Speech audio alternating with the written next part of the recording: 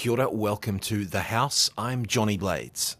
Perhaps contrary to popular opinion, as an MP, you can make progress without having to be mean to other people.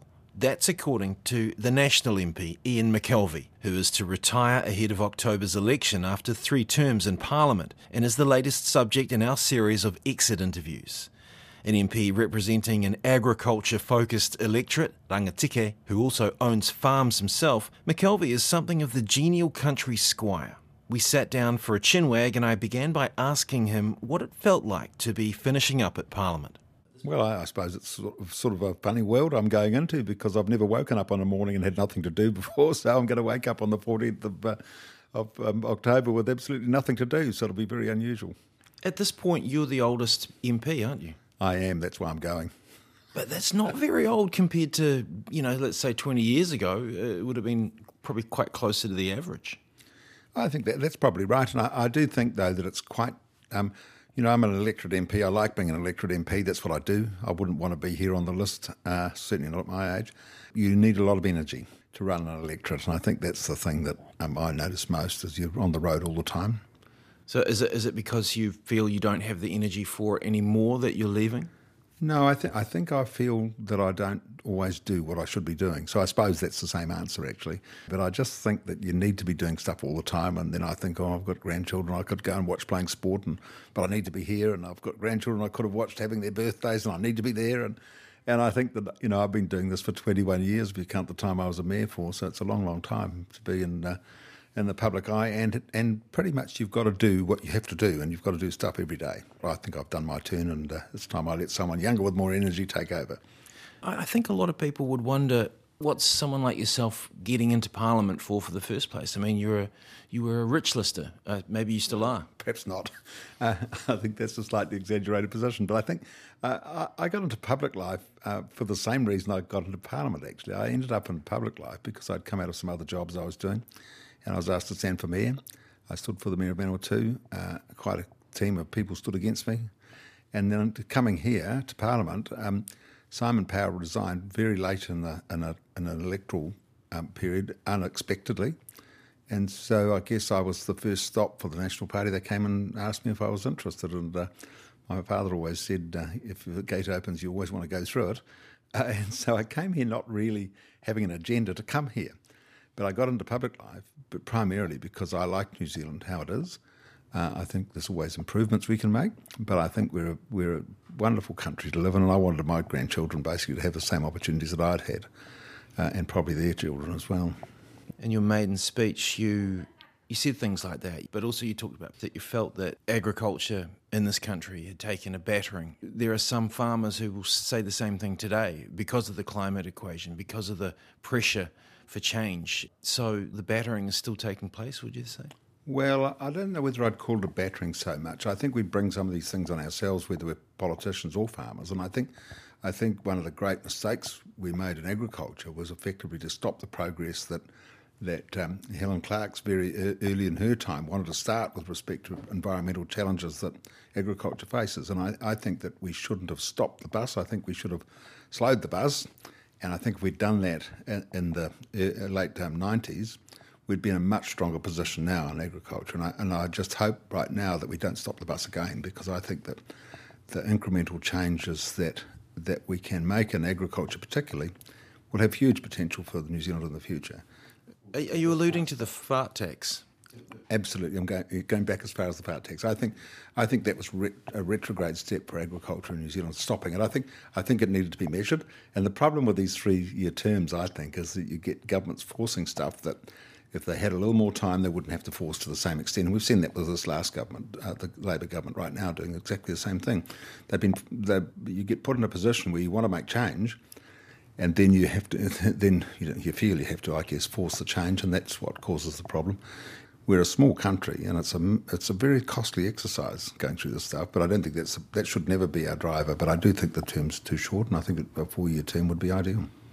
What ways has Parliament changed since you've been here, since 2011? Well, one of the changes I don't like, and it started probably earlier than my time, but I think taking what the public or the media call perks away from MPs has been one of the worst things that could possibly have happened, because effectively all those perks got capitalised into salary, and there was no longer incentive to go out and use what were termed perks to educate yourself, to find out more about the world, to find out more about what goes on in our country. Perks, which have been by a succession of prime ministers, actually the last three, have all taken the opportunity to cancel some of those things and capitalise them into salaries, which I think that's one of the worst things I've seen here, because we all come from different backgrounds, we all have different experience. Some of us are very experienced, some of us aren't.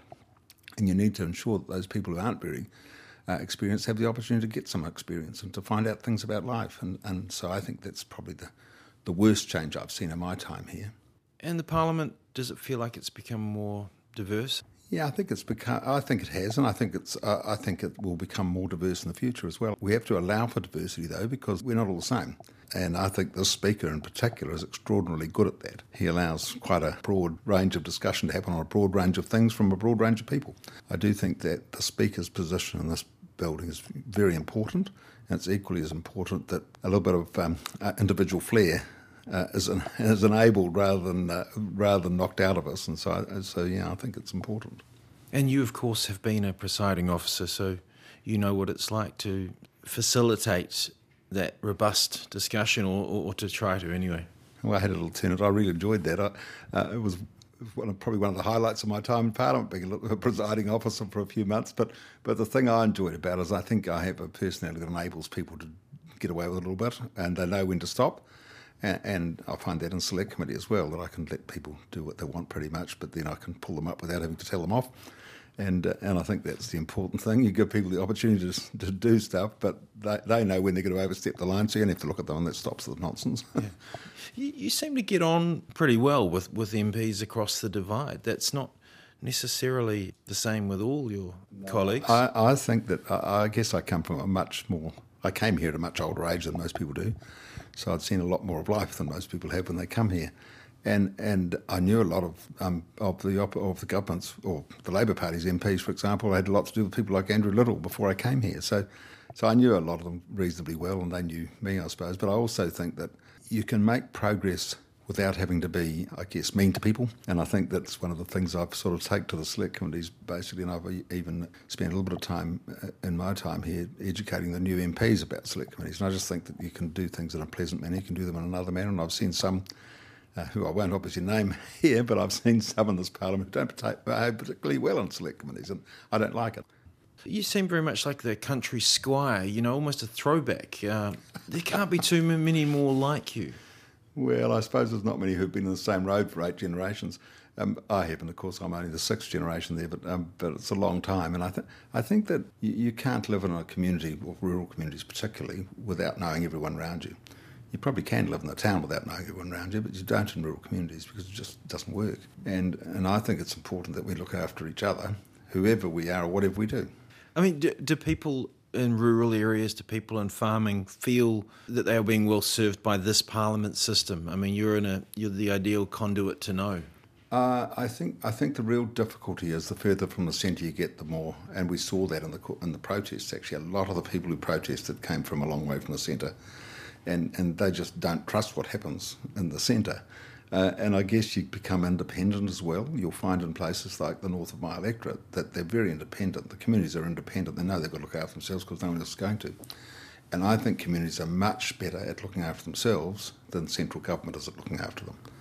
And so I'd really strongly favour a kind of a decentralisation of all sorts of things, particularly I think welfare, even health to some extent, although we can't afford to decentralise health to the extent of serious operations and top surgeons and things like that. But we certainly need to make sure that those small communities have the ability to manage their own environments. And I think things like Whanaora, I think, interestingly, it's a very good idea because it allows a little community to run their own, almost their entire social and welfare-related stuff. Is there any advice you would have for MPs staying on or those coming in new? I've got plenty of advice for them. I think one of the things I do not like is I think, and I learnt this very early in my public life, the sooner you admit you're wrong, the sooner you're forgiven. and I just don't understand why we deny what's going wrong. And I think that's the strongest bit of advice I could give to ministers, for example. They need to just throw their hands up, say, that's not working well, we get to move on. And I, interestingly, apologised to a media person when I first became the mayor for telling them something wrong. And they rang me back. They couldn't believe it. They'd never heard of anyone apologising for something they'd said wrong. But I've always found that the sooner you admit you're wrong, the sooner it goes away. We're all human, and you MPs are human as well. And maybe sometimes people forget that. That's right. And I think I referred to it earlier, and I think the real issue is that I think that people who work in public life are basically doing what either MPs or councils tell them to do. They don't have a choice. That's council policy or it's government policy. So all of that stuff needs to be directed at the MPs or the councillors, not at the public servants, because effectively they're doing what we've told them to do. And so I think that's the first thing people need to understand. And the second thing, I think MPs are human. I think I came here with a pretty good background in being told what people think of me, and I don't mind that at all. You've got to just accept that sort of thing, because in fact you put yourself out there, and you need to have opinion given to you quite frequently. That's what this job's about. I've never trespassed anyone from my office ever, and I think that everyone's got a right to go to an MP's office. We've just got to make sure that our staff are well looked after and secure, and I think we do a pretty good job of that now too. That's the National MP Ian McKelvie, who is soon to retire from Parliament after 3 terms as the Rangitikei MP. And you've been listening to The House, a program made possible with funding from Parliament's Office of the Clerk. Kia pai tō rā.